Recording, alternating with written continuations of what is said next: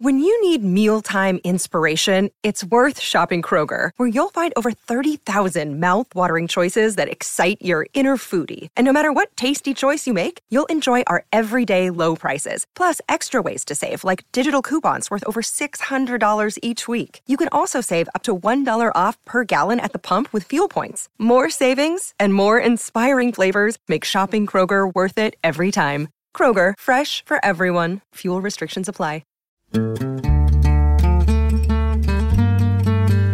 Okay. Oh, I'm double coffee, folks. I apologize for anything that happens due to this. I have not double coffeeed in the entirety of this year, but Jolly Jack is going to require some juice to articulate the way he needs to. Jolly Jack juice. This is my Jolly Juice for Jolly Jack. Yeah. Oh, there. That's where we needed to get. I don't want to know what's in it.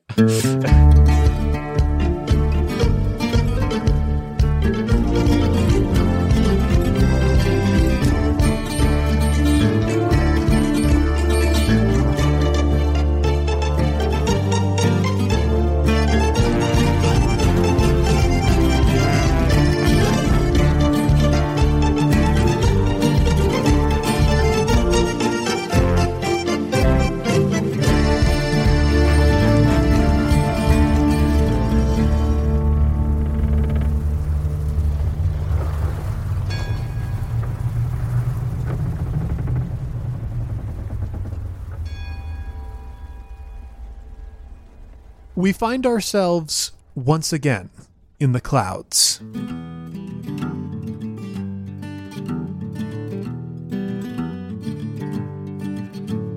Tidings, my comrades, we've done it again. The dawn, she is breaking, our pints at their end. By morning's cruel light must our sails ascend, fly far from our families, lovers and friends. The Uhuru breaks through the bottom layer of the clouds, and we can see on every point of the ship there are crew members who are looking through spyglasses, searching the ground for their next location. I'd like us to start in the heart of the ship as we move across the deck and then through one of the patchwork holes that has not been fully covered up, so that we can zip through the ship and find on the Star Watcher's table Jonnet Kessler. Jonnet, you have been given an incredibly important task. Sometime after you left Nordia, a raven carrying a message came to the Uhuru and gave the Uhuru star watching coordinates for where your meeting with the Tempest Armada was to take place. You were given the name of a city and a bunch of complex math equations and angles to see stars and whatnot. And you have worked out that you're supposed to meet up with the Tempest Armada at a city here, in this place.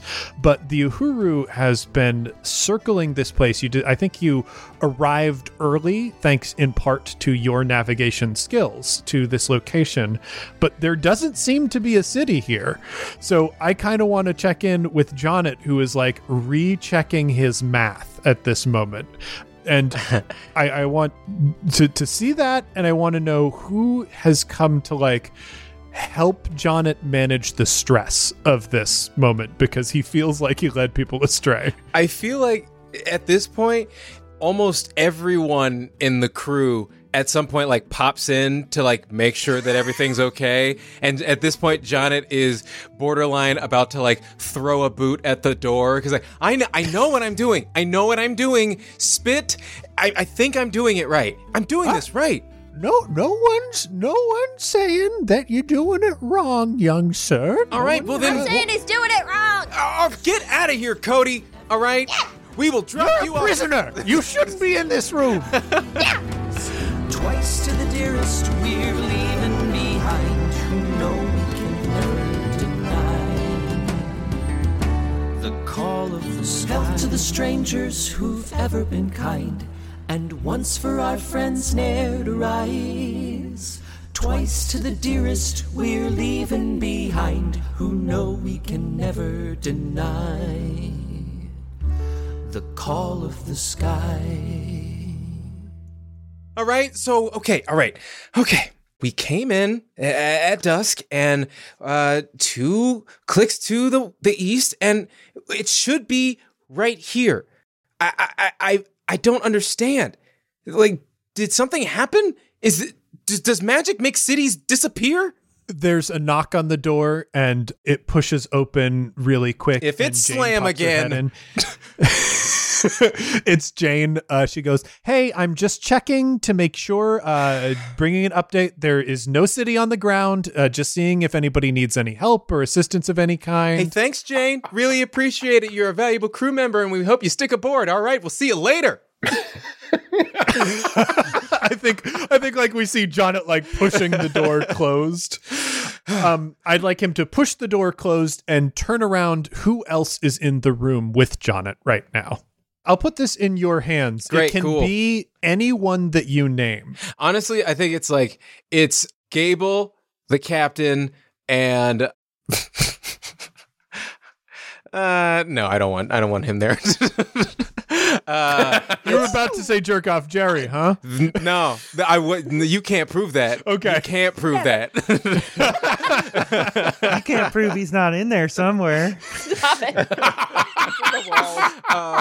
No, I mean it's the captain. It's the captain and Gable, mm-hmm. and Spit also. So okay, yeah. All right, so I've never even heard of this place. Okay, so how do we know that we were even given a real spot to go to? Well, I mean, according to the captain, he's been to Ungoni before. I ain't been with him when he was there. That was one of his back in his Tempest days, when he was maintaining multiple ships. Okay, all right, fine. Captain. Well then, Captain. And then his frustration kind of like immediately evaporates when the captain like turns to like give him like an ice cold stare. It's like, yeah, as I was. And then he goes back to the map. Well, it's got to be here. It's got to be here. I think Oromar James, can I do a roll to see if I know anything about this city? Yeah. Because I'm very old, but also my knowledge has not been improved since I haven't leveled it up yet. So we'll see. What knowledge would this be? I think adventuring is probably the best. Boy, that's still bad, isn't it? What's you were saying all of your knowledges are bad. Difficulty on this. I guess it depends. Are you trying to know specific information about Ungoni, or are you trying to know generally about it? Okay. I like will the big thing about it. I'll put that as average. That's 2 or 3? Or no, wait. If you want to know the big thing about it, that's a little specific. That's 3. That's hard. Okay, well then, I don't know why I even try. I do. 2 failures. 2 failures. Okay, so I try to remember, then fall asleep. I think 2 failures is you knowing something wrong. So Liz, we're in a situation where we know about this thing because you actually got to read about it. My pitch is that your information about Ungoni is like 100 years out of date. Oh. Because, the big thing about it is something that is, like, post-Featherweave, right? So, like, there's a whole lot of stuff that you could know that's just wrong. Incorrect. Okay, so I know how this plays out. Well, Jonnet, you said that the coordinates are correct, and you've triple-checked them, correct? Yeah, I mean, I'm kind of at the end of my rope on this one. Well, as I recall, as we all know, I'm very well traveled, right? Gable's looking for confirmation. Jonnet immediately buys into this and is hanging on every single word. In my recollection, the last time I passed by Ungoni, there was a huge settlement full of massive trees and very colorful tents, as I recall, and we should be able to see it on the ground if this is correct. Got it. Jonet like runs to the window, throws open the window, leans out the side to, I assume it's like, let's just say Toku is kind of closest by. I like that choice. On the deck. And so he leans out and is like, trees and tents! Trees and Toku to the rest of the crew, trees and tents! Trees and tents! Look for trees and tents! And I think we will cut out to Toku's view as like he's calling, and then you see Pliff just down the way, trees and tents, and like that makes its way around the ship to Travis, who is currently in the worst and most unpleasant lookout position that the Uhuru has to offer. You know, everybody draws straws for the worst jobs on the ship, and it's random and a fair system that everyone agrees to. Travis has just happened to get the worst job for the past several weeks now. Where are you, Travis? What is the worst place to look out on the Uhuru? I'll answer your question with a question. What time of day is it? Oh, yeah, that's right. Let's make it just before sunset. I like you kind of... The ship has been at this all day, and you've probably heard people grousing about Travis not being there at his post. Well, maybe his post is so bad and out of the way so that people don't see him turn into an animal. Oh. Maybe he did it on purpose. What if you have to be literally on top of the Uhuru because they're searching for something on the ground? So the thing, like...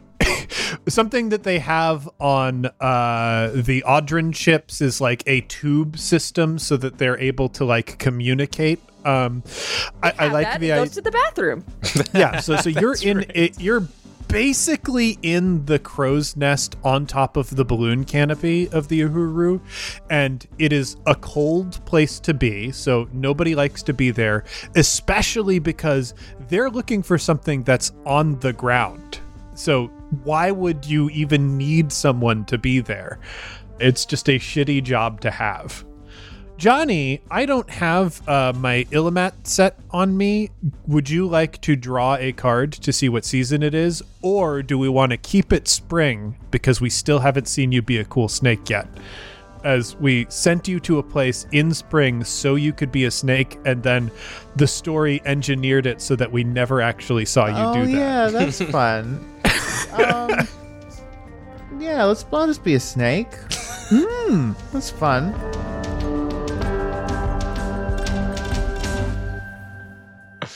So there is a call through this tube system, which I think on the Uhuru is not as sophisticated as... Only goes to the bathroom. Oh, well, the bathroom is different. For Bathroom Barry, no expense was spared. But for everyone else...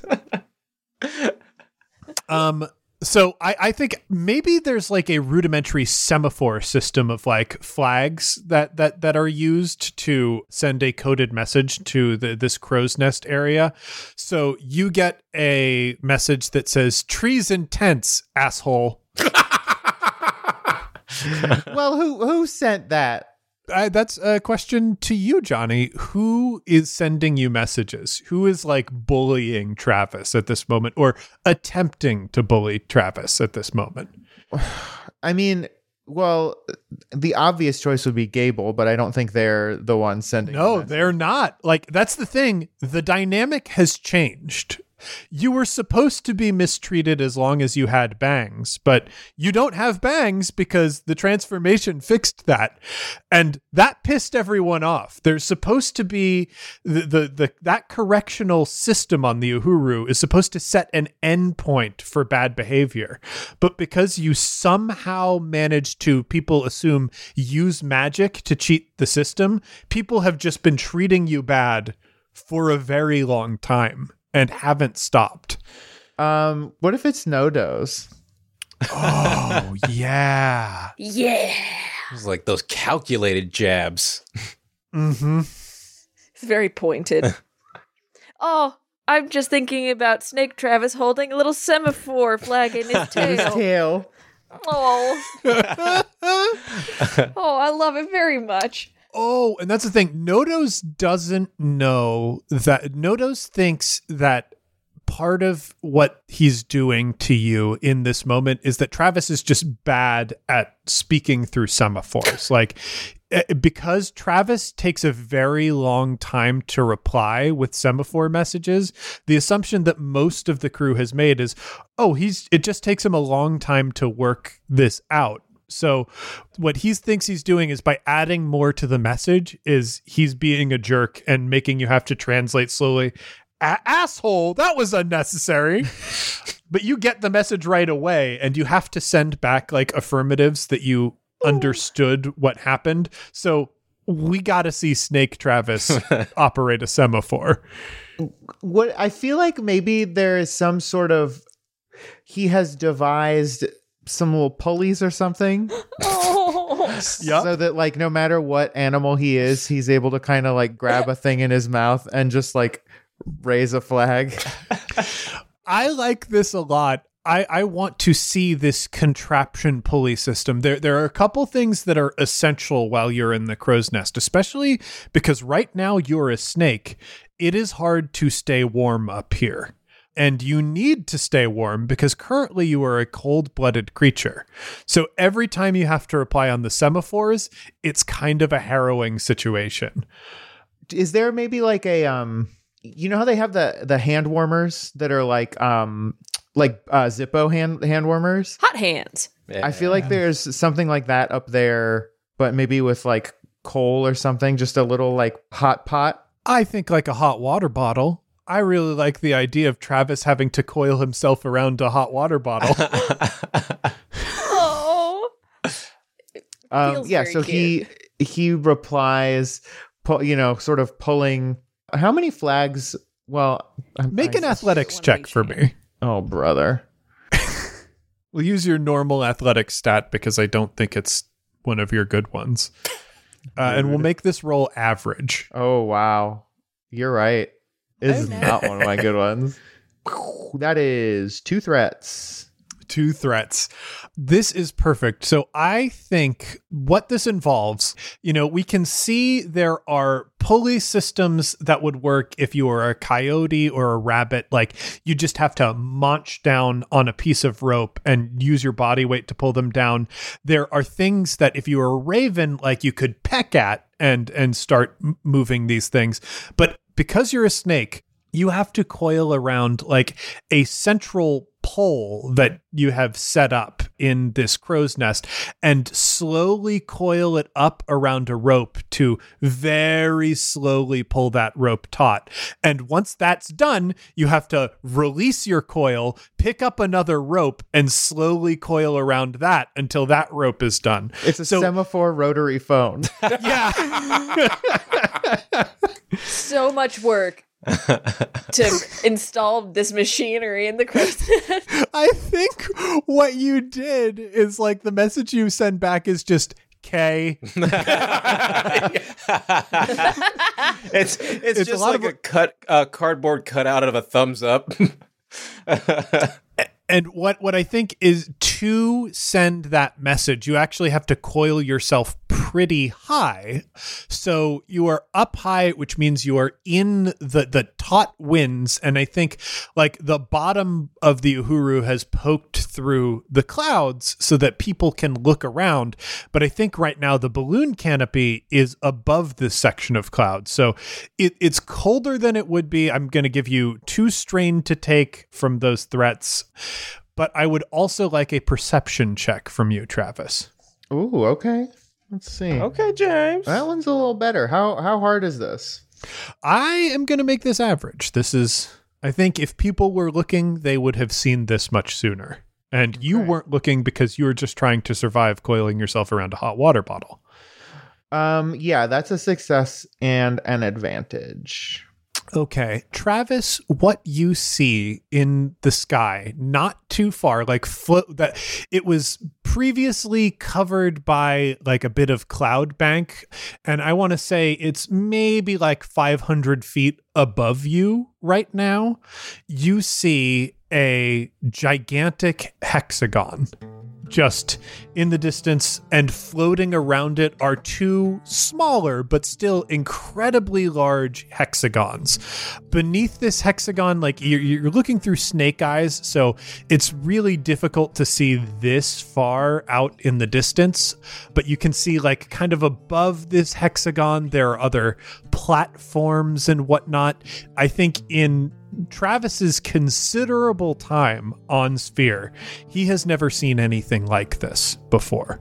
You have seen something incredible in the sky, and like I think there's that double take moment that would normally be a blink, but like you're a snake, so you have to blink with like several different eyelids. With this information, what do you do? Do I see trees and tents? Fuck yeah, you do. You do. I mean, you got pretty successful on that. So, like, yeah, you see trees and tents. I have neither the time nor the energy to semaphore that out. Mm-hmm. So I think I will leave my perch and find one of my compatriots to notify. That is good. I want to know, what system does Travis use to get on top of the balloon as a snake? Part of me is picturing him having actually attached kind of a snake sleeve, sort of like the fish tube. Whoa. That would go directly from the captain's like room up to the balloon. Yeah, there's a fish tube for sure. Has Travis spent this whole punishment like becoming a great inventor? Just having all of his gizmos and gadgets all over the ship? Maybe it's like it's a talent that he always had, but he's never had to use it before. Yeah, I mean, exactly. Yeah, he's never had hands at night. Like when we're all like kind of asleep, he's just left to tinker. Oh. And you said it's just about sundown? Yeah, it's just about sundown, so you're racing against the clock, but this is kind of important news. You don't want to turn big in the snake tube. Gotta have a bad time in the snake tube. You never go big in the snake tube. That's my secret. I'm always big in the snake tube.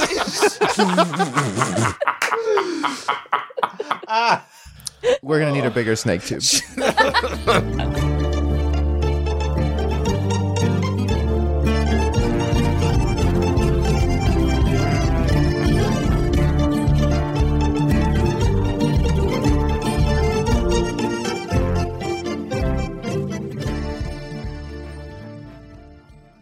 Hey heroes, it's James, your game master, and welcome to the mid-roll. Heroes, technically our fundraiser with World Builders has wrapped up. However, friend of the show and guest for our episode today, Patrick Rothfuss, has agreed to keep our fundraising window open a little bit longer to see if we can hit 20,000. As of this recording, we're just about 1,400 away. And if we can hit the 20,000 mark, Pat will bring his character from today's episode over to Skyjack's Courier's Call. Pat's character is going to be with us for the next couple of weeks, and trust me, you are going to want to know more about him. And you absolutely want to see him interact with the Courier's Call crew. To help us make that happen, all you have to do is head over to bit.ly/OSNends2020. That's bit.ly/OSNENDS2020. That is our fundraising page for the World Builders End of Year Drive supporting Heifer International. There are a lot of great reasons to support that charity that I've talked about in previous weeks. I do want to point out that you did help us hit other stretch goals. Thanks to you hitting the 15,000 mark, there is a new Skyjack short story over on the One Shot website. It's based on the characters from Arnie Parrott's Skyjack's theme, and it includes some juicy bits of lore. And if you're not a reader, don't worry, because you passed 18,500, I'll be recording it soon to release on the Skyjack's feed as a bit of audio fiction. So one last time, I want to encourage you to head over to bit.ly/OSNends2020 and contribute to our page. And I want to offer a huge thanks to everyone who's contributed already. I am so excited about all the things you unlocked and honestly, all the good that this money is going to do. Heroes, I recently released a new book, the Ultimate Micro RPG Book. It's a collection of 40 micro role-playing games, each being about 2 pages. And it features work by some of the most talented designers working in the field today. Each game is gorgeous, perforated to easily tear out of the book, and so much fun to play. If you've got someone in your life that you're trying to get into role-playing games or is into role-playing games and you don't know what to get them, the Ultimate Micro RPG Book is exactly what you're looking for. You can pick it up by heading over to bit.ly/ultimatemicroRPG, but it's also available wherever books are sold at all big box bookstores or your favorite local indie brick and mortar. And if you do happen to have a copy of the book, I'd appreciate it if you'd head over to Amazon and give it a review. My publisher considers it a big success if I get 30 reviews on my book, so I am trying to push us to get to 50 within the first month. I'm super invested in this for a couple reasons, but one of them is this is one of the first role-playing games published by a mainstream publisher. And if they think this is a success, they will do more books like it. So once again, pick up a copy at bit.ly/ultimatemicroRPG, or if you already have a copy, please leave us a review. Before we get back to the show, I want to give a huge thank you to everyone who supports us on Patreon. Folks, there is no way we could have pulled this episode off without your support. One of the things your Patreon dollars do is allow me to go to conventions in normal times when conventions happen, and it was at Gen Con that I met Pat for the first time. So we would not be recording together without your support. And because we finally have our Patrick Rothfuss episodes up and ready to be listened to, we'll be able to release the Session 0 that Pat did with us, where we add detail to the city of Ungoni, created by freelancer Anansi Tempest. It's some really cool insight into how everybody's ideas came together to create the story that we're about to tell you in this arc. So if you like what you hear, please head over to patreon.com/oneshotpodcast and sign up to give us your support. Thanks to everybody who signed up already and everyone who will sign up in the future. Now, with all of that out of the way, let's get back in the sky.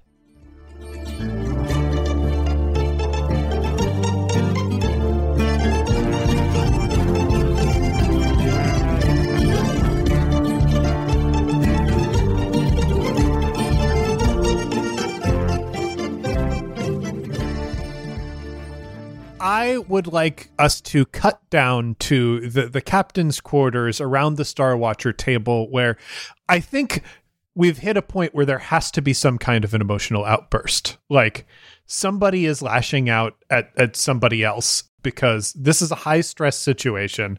Here's what I think has happened. The captain has now approached the Star Watching table and loomed down over it, placed his hands around it, and made a big show of going through Jonnet's math line by line. He's gone through this, and for a while, Tyler, I think the intimidation of the captain has worn off a little bit, and you've got caught up in the stress. So the captain has gone through this math very slowly and carefully, and then looked up at Jonnet and winked. But what does that mean? What do you mean when you wink? It's an implied meaning, and it's subjective, and Well, I mean, the captain's been here before, and you being trained up as Star Watcher. You tell me what he means by that wink, Spit. Well, I think he's having you go through this because you gotta learn the lesson of how to do it. What lesson? What am I trying to learn right now? I've done all the steps, and there is a body of land that is not on land. I think we've gotten to the point where Jonnet is grabbed the captain's lapels and is now shouting in his face. What do you mean when you wink? Gable puts their hands on Jonnet's shoulders, slowly pulls him away. He just expects everyone to know. It's context-based. Often we are supposed to read our own meaning into it. It's fine. It's not a painting. Okay. It's a face, not a painting. It's a face. Every painting, a story. I understand. How about we take a breath and get a tea? We can take our time. It's fine. I need a jasmine tea. Okay, we'll get you a jasmine tea. No, I want honey. Okay, we'll get you so much honey. It's you won't believe it. Okay. Do you want just honey? Is that you want a sweet treat? Oh, you called?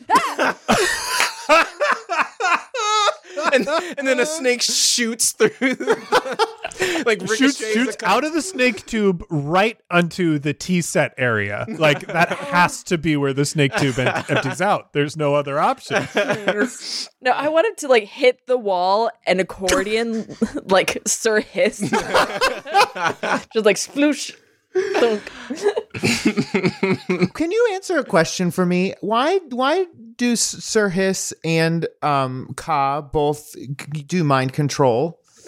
Is that a snake thing? Snake hypnosis, I think, is like a thing. I think there was a widely believed story for a while that snakes could hypnotize their prey before they struck. Whoa. Do it. Pat appears to know something. Do it. I didn't necessarily, because I'm not officially in the show yet, but I love the audience learning that you're here this way. And only for snake facts. Oh yes, our snake podcast, researcher in the corner. This is Kyle. He knows all about snakes. He sits in all of our rooms. He's been here for years. He's been here. I think because it's an Indian thing, there were fakirs who would do like different sorts of magic or what was sort of presented as a mystical thing. And some of it was like climbing the rope and disappearing or dismembering themselves. And one of the things I think they would do was hypnotize or handle snakes as a part of their thing. And I'm doing a really bad job remembering it because it's been like 25 years since I took my Eastern religion class, but the fakirs were sort of mystical, and that was attached to snakes in Indian culture, I think. Huh. That's cool. Well, Johnny, I'm glad that we learned that about snakes. Yeah, Travis can do that too, which is why I asked. I was like, why can he do this? It's so weird that he does this, and I have no idea why. Wait, so you shot out into the same place where Spit and the captain are? Well, funny you ask, because I believe it is just about time for the sun to come up. Come down. So I think I shoot in as a snake, deliver my quip, and stand up as a man. Absolutely not. Absolutely not. I like this because that means you're doing record time on your transformation. But which has got to be like a bright spot for Jonnet. I mean, yes, true, but I feel like there has to be at least like 4 seconds of total agony, yelling, screaming pain, and then you just pop up. Okay. This is it. I don't think it's like 4 seconds. It's got to be like 30 seconds of like. But like Travis's normal transformation is 2 minutes, so that's pretty good. Yeah. And maybe he just stands up with like a sticking the landing gymnastic style, or he's like there's this like thump flop, crackle crackle goop goop goop. 30 seconds later, ta-da!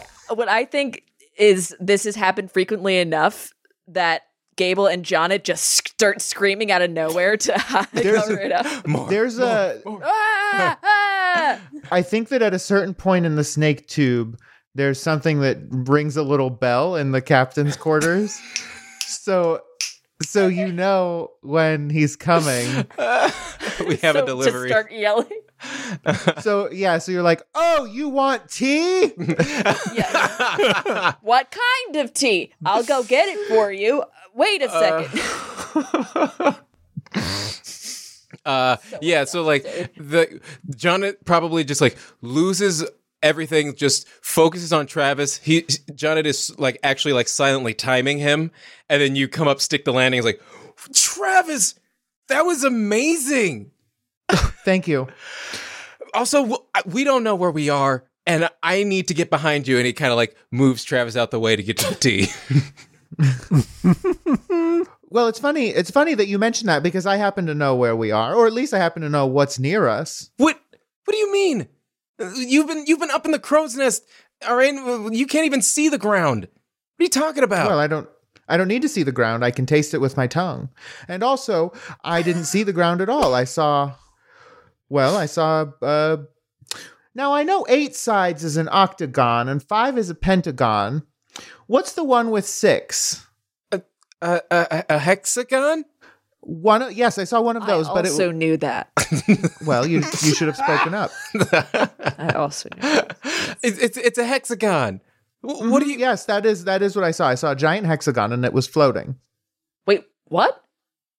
It was like 6 sides, a hexagon. No, like was there stuff on it? Well, 5 is a pentagon, and then it had one more, so it was a hexagon. What don't you understand about this?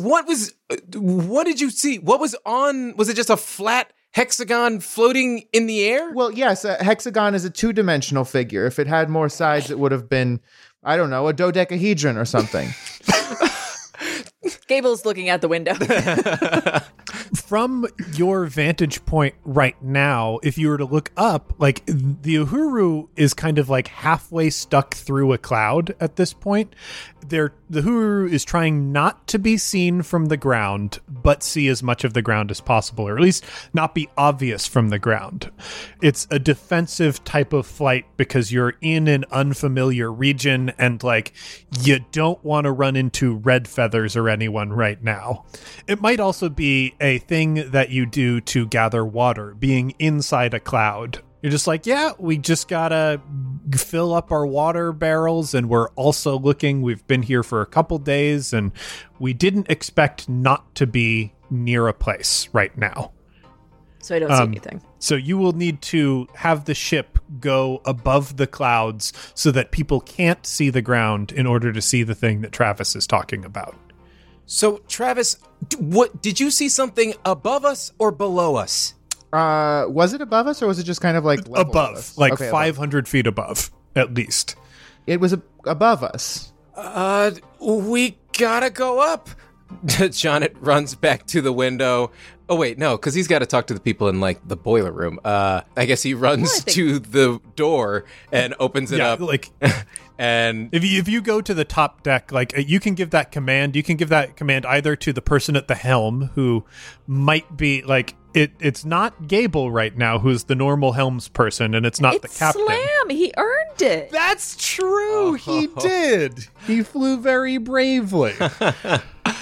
Well, then Johnnet runs out the door and he's going up to the deck. Yeah. So like you go up to the deck and you can see like there is a lot of activity around the deck. So much of the crew is looking out in all directions around the ship. There's a lot of idle time on pirate ships because you have so much crew. But having flown around in this area for days and this area being over a desert, like there are so many people who are just like, I will contribute in any way I can to make this end so I can just go to a port and get some booze. Like, please.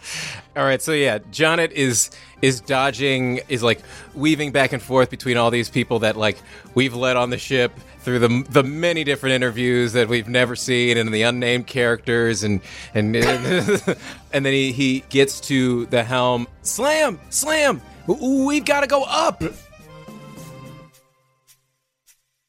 What do you mean? I was supposed to fly in a cloud. No. And then he kind of like, he opens himself up to everyone else and like just kind of yells like, we need to look up.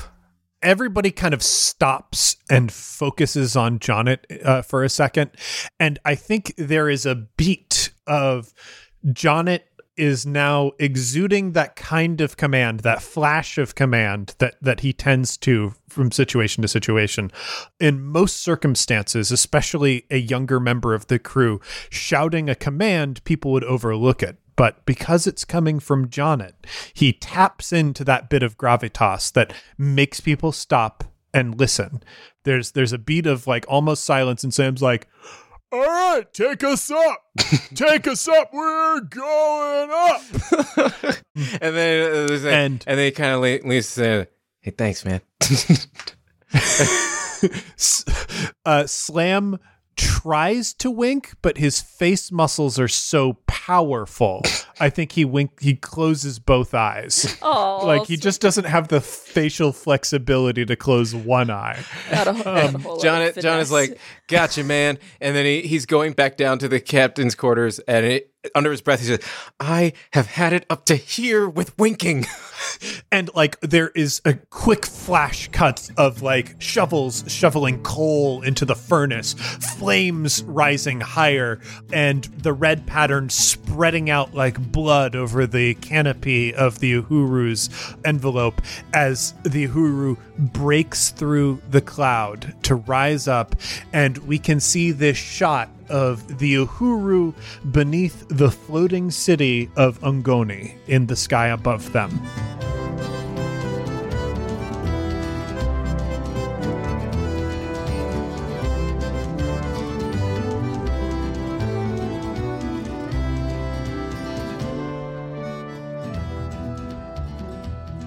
And I think we can do a quick smash cut to a waiting room. You are now on Ungoni. The Uhuru has docked with Ungoni. We can see that later, because I imagine that's going to be an interesting of like, how do you dock a skyship on a floating city and things like that. But I think the captain's council and the captain are in a waiting room that I would like you to describe, because you're on Ungoni and you are in a place that is for visitors. Ungoni has agreed to act as a neutral place to the Tempest Armada, who are their allies, to make this exchange of their gold for your feather weave. And you are currently waiting for the arrival of the Bandit Queen. Does it make sense for this to be on one of the satellite platforms instead of on the main platform? Like kind of because there's only so many people on the main platform that are very careful about who comes on, who comes off. It makes sense if Ungoni was adding a dock for it to be on the satellite anyway. Yeah. I feel like if like for whatever reason things like go south real bad, then they would just like sever the connection to this. Yeah. And then it would just like fall. Oh, that's cool. I like that. So please describe this reception hall for me. I just want to know what it looks like and what you look like in this space. Is it for specifically the Bandit Queen, or is this like a reception hall for like, hey, if you're anyone coming into Ungoni, that you will walk through this space? Yeah, that's what I think it is. This is where Ungoni receives its guests, and before anybody would be able to like make it onto the main platform or whatnot, like you were received and met in this hall by like the leadership of Ungoni, and Ungoni is like agreeing that like, yeah, this is where ships from the Tempest Armada and the Uhuru will be able to meet. And, we want to have this initial meeting first before we welcome anyone onto the main platform to buy our wares and whatnot. I feel like the structure that we're in might have like a stained glass dome, and then like in a circle on a couple different tiers, you have stills from the various dances that are found in Ungoni. And so it's like you follow it around, you get maybe like one full dance move in this dome as it like, so you can still kind of see above you, and it's like grandiose. Yeah, I love the idea of just like this colored glass dome above you, because the sun has got to shine down through that like pretty intensely and like create a beautiful display on the floor. I think all of the furniture is made of like various metals or just found flotsam and jetsam. Like nothing is made of wood. There is no carpentry because wood is so precious. And the things that they grow. So everything is like carrying a chair from one place to another is probably a little bit heavy because it's just like some scrap metal that they found. Cool. That's cool. I like that. I think that there is sort of a, there's like kind of the general seating area. And then I think there's like a raised platform, almost like a judge's stand. And like then the witness, I don't know what court stuff is called, but where the judge and all those other guys are. Yeah, they're a little booth or whatever. Okay, so there's like kind of a raised, elevated platform. But I think it's all sort of one level, so it's not like an interrogation thing, but I think it's just where people could either preside over everyone who is in there or sort of be level together. Dope. That's cool. We've got a snake fact. Since they've got sort of they're careful about who comes in, is this a little bit of a Staten Island situation? Like, yeah, I think so. This is where you're interviewed. It's like, hey, here are the rules. Hey, do you actually have a reason to be here? Are we going to let you in? Here are your papers. Please remember that we can throw you out literally at any time. Because it seems like they're really kind of keeping their borders careful.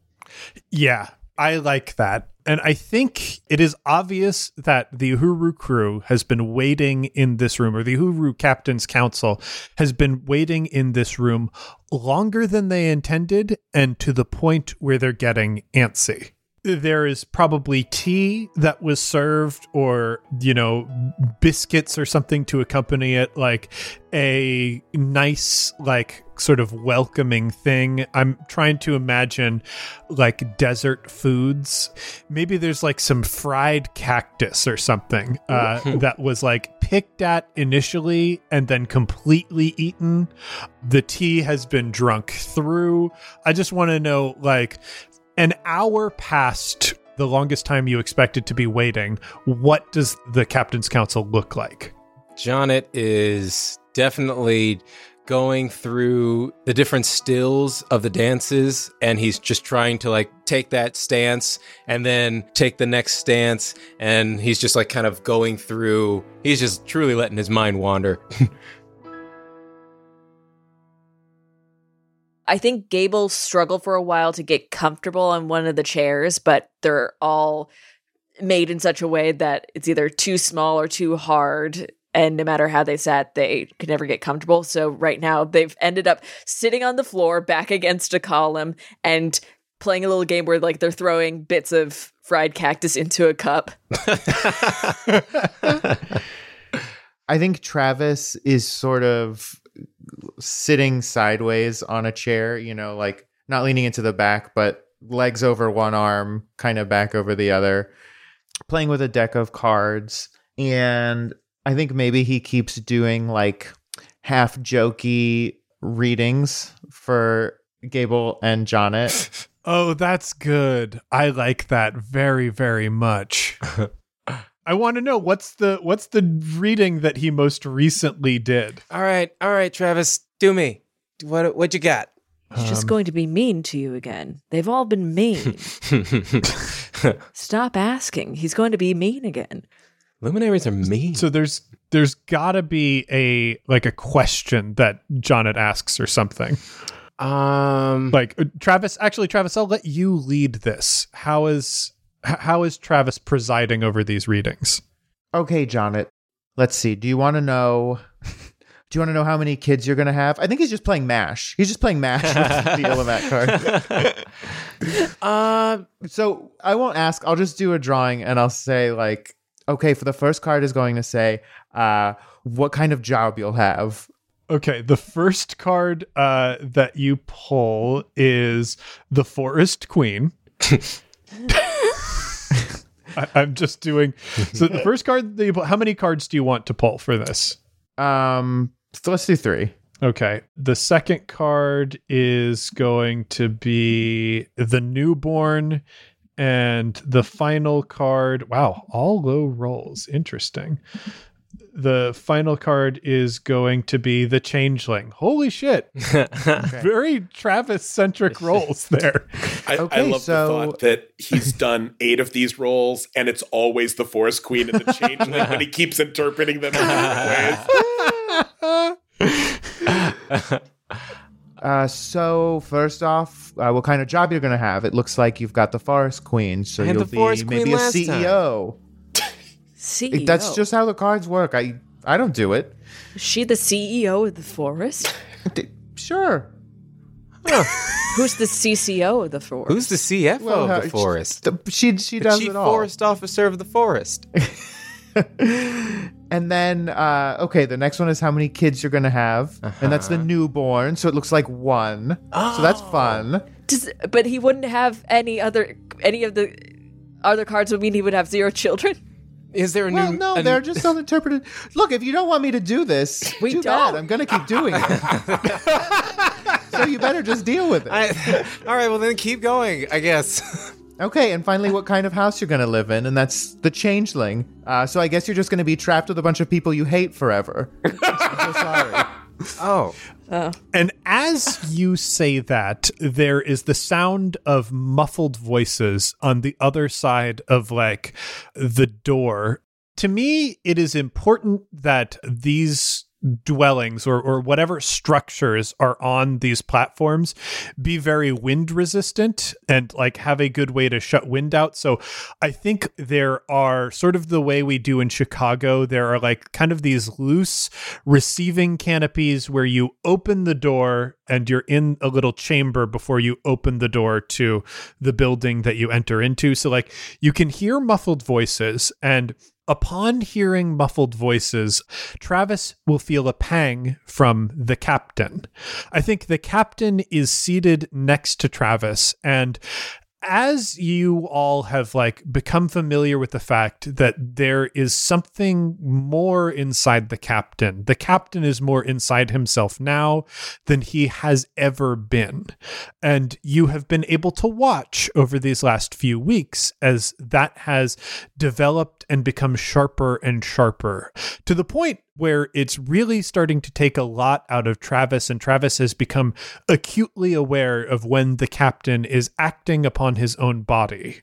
And I think there are these periods where everyone can tell just by looking where the captain has fully relaxed the reins on his body and sits in these neutral positions where he is dead still.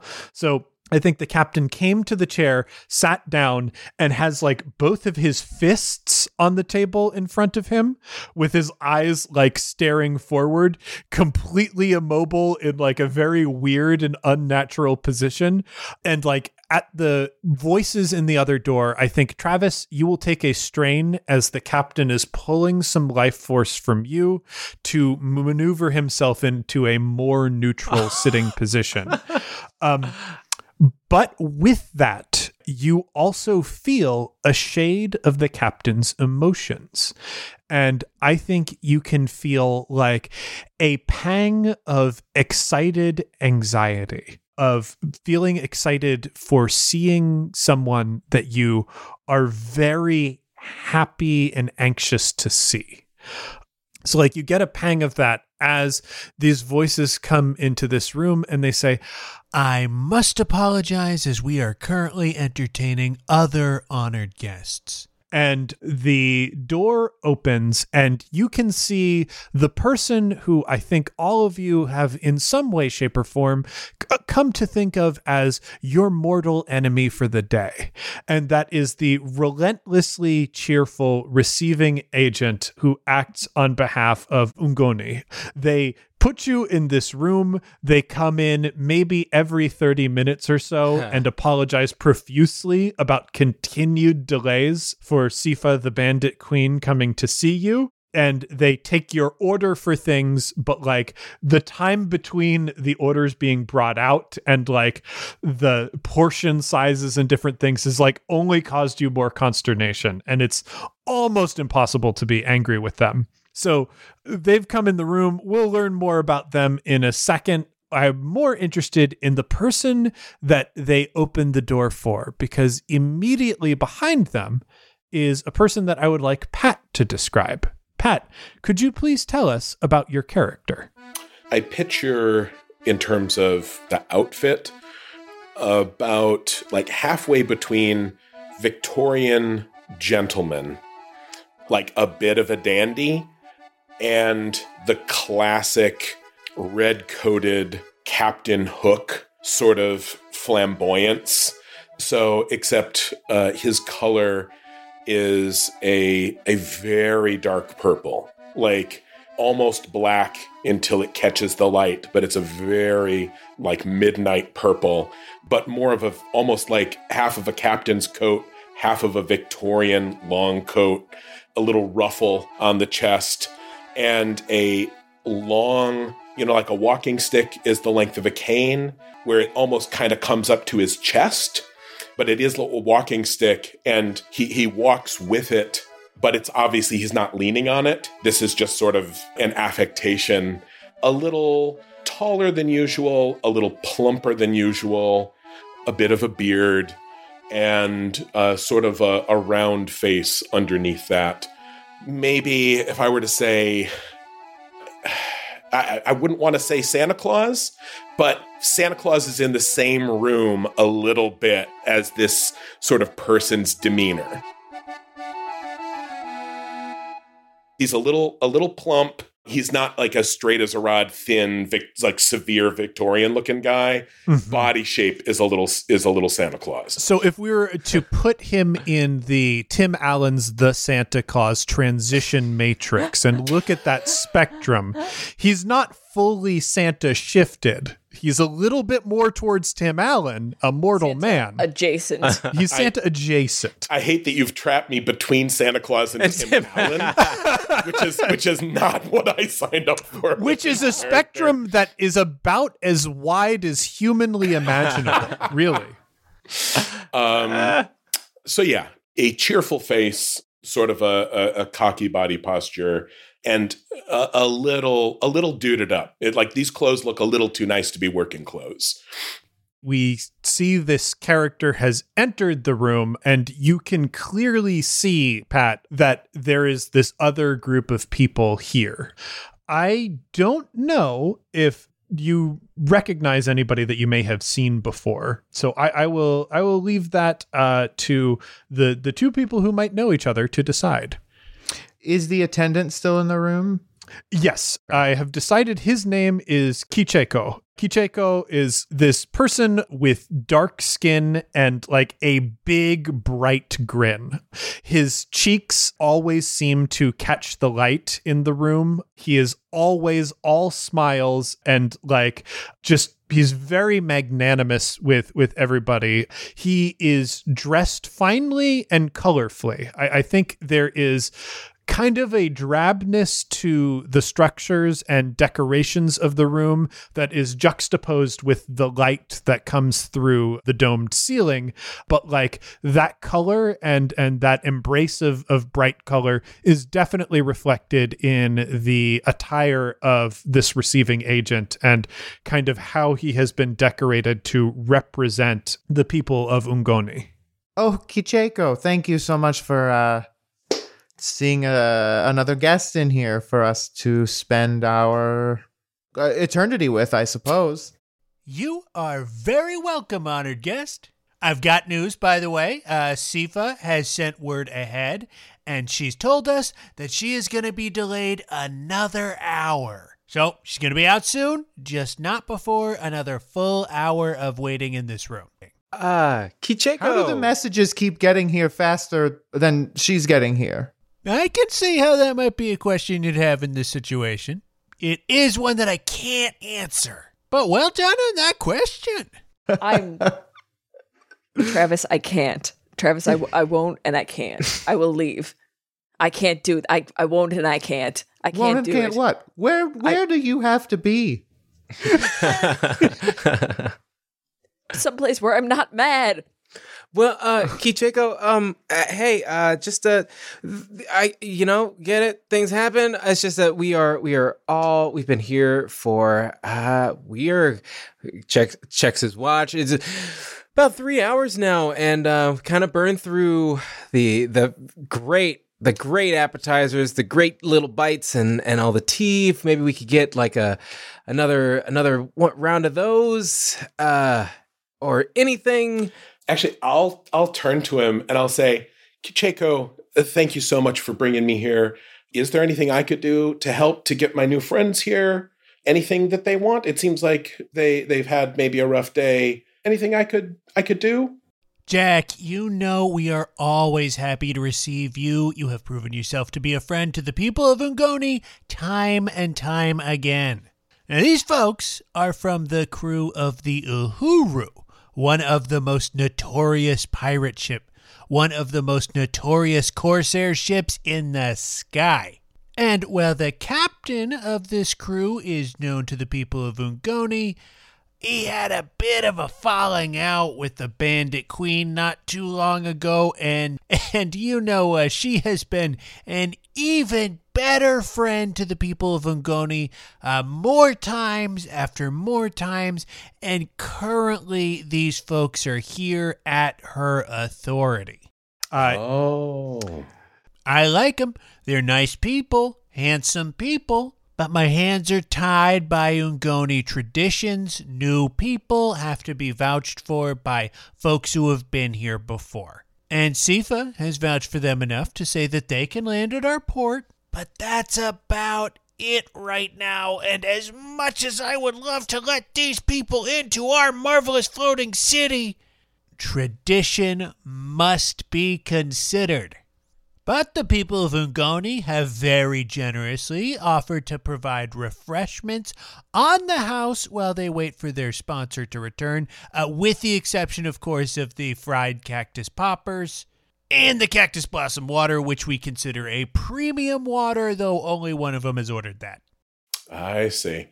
Now, just between me, was he sort of bringing me here to the waiting room as well while I kind of cool my heels a bit, or was he like, oh, let's go somewhere, I quick have to stop and tell some people off first? I think maybe that's it. Maybe he is like, maybe when you land a ship on the receiving platform, like you kind of have to go through this hall anyway before like going to the main city. Like there has to be formal transportation between the satellites into the main city, and because there are no skyship platforms on the main hex, like everybody kind of has to pass through this receiving chamber in one way or another as they are being received into the city, unless they're like on Griffin back or something. So I'm just going to chill here for a little bit until the official word comes through? Maybe you have a meeting. I like the idea of Jolly Jack has a specific meeting for like a negotiation or something that he's waiting here too. So I'll say, I understand, of course, I would not have your job for the world. While I am waiting here, would you mind bringing perhaps some wine? I would love a red, white. Calling out to the rest of the room. The Uhuru crew. Maybe a red and a white. That would be lovely. I'll have a rosé. I'll have a blend. I'll have a Sauvignon Blanc, please. Gabe looks down at Jonnet. What? Okay. What? Could you do those and just put those on my tab? And again, at your earliest convenience, I know that you have a very busy night ahead of you. And if you've ever seen someone tip graciously, as opposed to like, now I'm going to awkwardly try to semi-bribe you, it's just sort of like, hey, you're my friend. I really appreciate this favor you're doing for me and going out of your way. And I just shake his hand. And I say, thank you so much. It's like you're doing me a favor by taking this little bit of money off my hand. Kicheko is somebody who works in hospitality in certain ways. You know, he's a diplomat, but he is also somebody who has to look after people who are guests of the city.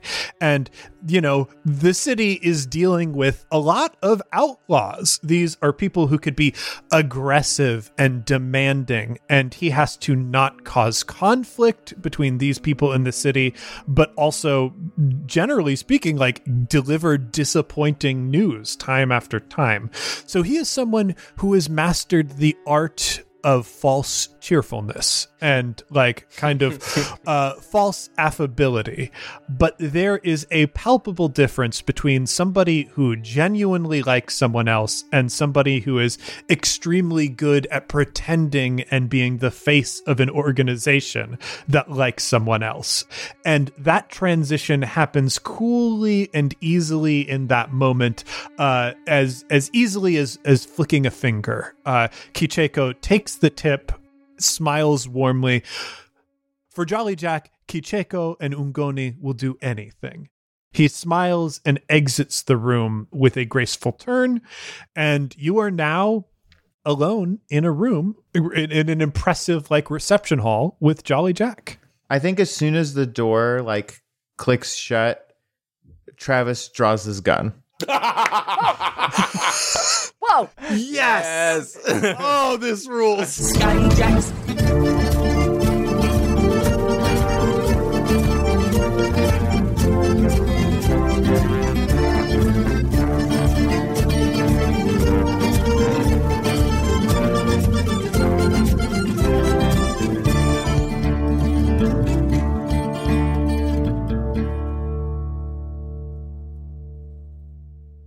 We once again return to the long line of prospective applicants for the skyship Uhuru.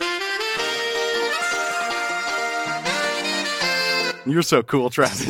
I'm sorry. I am a huge fan. Okay. So the truth comes out. Well, that's already one vote for we got me. a Travis fanboy here. All right. If that's the situation, how about you two good on your own ship? The fanboy situation was obvious from jump. That was the first behavior. Gable, have you been paying attention? No, I'm sad and someone was mean to me. No, Gable, I'm so sorry. I really, no, I'm a huge fan of all of you guys, really. Also, I have a robotic penis. I hope that's okay. Now I'll allow it. This is a very welcome turn of events. Okay. You should. Very welcome. I have a question. What's a robot? What's a robot? Yeah. Oh, it's a clockwork golem. Yes, a clockwork golem. And let me tell you, it works like clockwork, if you know what I'm saying. Every morning, I can't turn the damn thing off. I think this is the best applicant that we've ever had for the ship. Wow, and you guys had a Guy Fieri look-alike. What are the implications of this happening? And I think it would be interesting because then you could also meet sort of Jane and Pliff, and that's kind of a fun, interesting thing. I think as far as like theoretically, I would love to see it, but also logistically, I don't want to make anyone's life harder, you know? Yeah, that's fair. Well, you guys have that second ship. Maybe I could slot in there, kind of do like a full spin-off, you know. We do love a maybe we could have like a backdoor pilot where you get a farm and maybe... Yeah, and then it doesn't quite go well. Because there is a Decemberist influence there as well, and I'm sure Thomas Middleditch is free. Now, there's also the potential of just, accepting this application, but aging them down a little bit. We could get maybe a sort of a young Tech Wizards adventure. Oh, yeah. Which, that's still on the air. Actually, did you know that show's been on for 4 years? And they're still making it? What? Oh, yeah. He just did, fellow? Yeah. He just read a bunch of clues on Jeopardy the other day. The young fella. Jesus. Yeah. He's, it's going to get to the point where he's just regular Sheldon. I mean, I always have. I mean, it would be really cool if I were the youngest on the crew and could kind of steal that from Jonnet. Just be like, hey, you think you're inexperienced? Well, look at me. That would be. Hey, my shortcomings are mine. You be the worst on some other ship. See, I thought we were talking about a Baby Yoda situation where he is so young. Oh, now that. Hang on, I might be back around on that. And also doesn't speak. Does not so but also is there. You could, because I feel like if he doesn't speak, he could reasonably, and by he, I mean me, baby me, could reasonably worked into the canon without needing a guest appearance every time. I don't know. Is that crazy? Maybe. I think, this sounds pretty good. I'm in favor of casting a spell to trap this person in a younger form of their body, forcing them to relive a part of their childhood. That would be great. I would love that, honestly. Oh, you are that much of a fan that you would reverse your age to then grow up again just to be around us? Johnnet Kessler changing my diaper? Yes, please. Johnnet would they not look at be them. able... Yeah, they know what. I do want to Johnny knows what I'm talking about back there. He's clapping. Diaper life. Johnnet would not be able to change your diaper because, as far as I know, the magic will just de-age your flesh body, meaning you would be a baby with a full-size adult robotic penis. So maybe I kind of shit my pants plenty as an adult. Is that a problem? Maybe it would be the sort of thing where you would exist as a baby, but you would only ever see us sort of from the knees down. And that's all that folks would see. About your adventures, and we would sound like trumpets to you. Yeah, because the editor would do an effect so that only the baby version could be heard. Okay, I like it. Yeah, that could be done. Could be done. That was great. That was really well done. It's kind of interesting because once you make the Muppet Babies a cartoon, they're sort of legally not Muppets anymore. Very technically, yes. Deciding philosophically what defines a Muppet, is it the character or the construction of the thing? That's something for the philosophers to answer. I'm sorry. This is kind of a crazy fan moment because this is just the kind of pre-show cold open content that I always wanted to be present for. This is like really a big deal for me. So thank you for bringing that up. Yeah, if you could just talk about that for 2 more minutes, I'll try to cut it into something that could fit before the episode. That would be great. And this is fun because it's multiple levels because of who you are and who you really are. Yes, absolutely. It's to the point where you stop caring as much about the meta shit because who even knows what's happening? Mm-hmm. And is it will it be usable? Who knows? Probably, maybe, probably not. Hey, anything's usable if you use it. One of the best parts of that particular conundrum is, after we finish speaking here, it's not our problem to make it usable. That's someone else down the line. Yeah, I am looking at the timestamp here at 33 minutes or whatever, and I'm like, okay. Could we just have? Could this be a whole? What if we have a 3-minute episode and then a 45-minute Dear Uhuru? I was gonna pitch. What if we had a multi-part Dear Uhuru spread across 2 episodes? Oh, now that's kind fun. of a cliffhanger. I think you're asking a lot of people. I mean, that requires us to have thought of that and built a cliffhanger in 10 minutes ago. Yeah, I'm sure the editor could do something with music and make it work. Yeah. What if it's is he going to say I'm a different bird? Find out next time. Yes. And that, just for the record, that is another one that someone does have to add to the supercut now. Oh, that you just said that right now. Mm-hmm. Okay. If I say I'm a different bird, does that count, or is it just you? I guess it's up to whoever makes the supercut. Yeah. Okay, cool. Again, I think somebody has already made a supercut, and maybe the editor just needs to go to that person and take their stuff. Just talk to them about it. Yeah. And add the new one in. Or just don't talk, just steal it, claim it as my own. Okay. That was a dumb joke. I'm going to cut that one. I don't want the person to think I'm actually going to steal that thing. See, that's a little bit unfair. It's a little bit unfair because I say stupid shit all the time, and that has to stay in. That's not fair. Hey, look, I've cut my fair share of stupid shit. Thank you. And that's why we love you very much. Thank you. What's the stupidest thing you've cut from each of us? I would the stupidest, the specific stupidest thing would be really, I would say there will be periods where Now, this is a thing that happens in shows, so no judgment. There'll be periods where there's probably like 6 minutes of rule debates, and then somebody realizes they rolled the wrong dice or something like that, and then they're just like, "Oh, okay, never mind." And I'll like, I know that sounds like less of a Skyjacks problem and more of a Neoscum problem, as nobody but one person actually knows what the rules are. Are you saying that is not a Skyjacks thing? Because I would say your editor would beg to differ. So maybe there's rose-colored glasses when you hear the finals.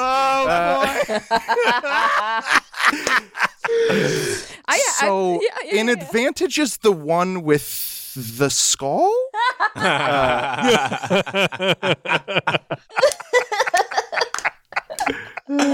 Things changed since the app. It's a fair pointed criticism. Love it. Oh boy. Let's get a bit of a thought experiment. We mentioned that one member of our crew died recently. If you had to choose someone from your own crew to die, who would it be? Someone from my own crew to die. Yeah, one of them has to die. Gun to everyone's head. I guess the game master, so we can just do whatever we want. That's smart. That's really smart. Yeah. And that comes back to the killing God thing. Exactly. Yeah. So I have the job? Is that...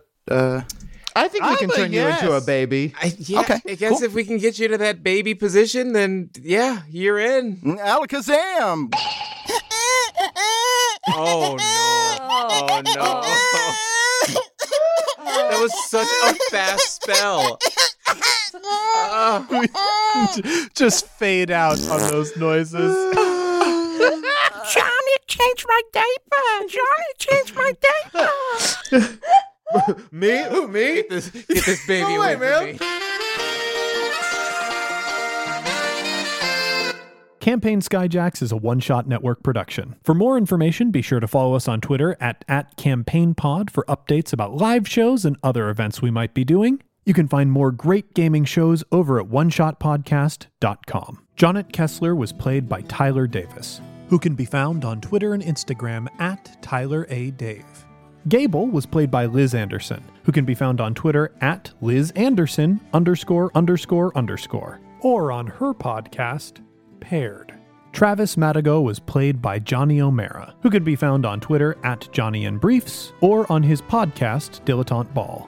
I am James D'Amato, your host and game master. You can find me on Twitter at OneShotRPG, or on my other podcast, One Shot. The original music featured in this production was composed and performed by Arnie Parrott. You can find Arnie on Twitter at ARNEPARROTT, and you can find more of his work at atptunes.com. This episode was edited by Casey Toney, who can be found on Twitter at CaseyPoney, spelled CASEYPONEY, or on his own podcast, Neoscum. Our logo was designed by Fiona Shea, who can be found on Twitter at FionaPup. The world of Sphere was inspired in part by the music of the Decemberists and the card game Illimat, property of Together Studios. The game used in this production is a modified version of the Genesis role-playing system that was created by a talented group of game designers who were fired by a private equity firm owning Fantasy Flight Games. There are no kings. Take flight, heroes.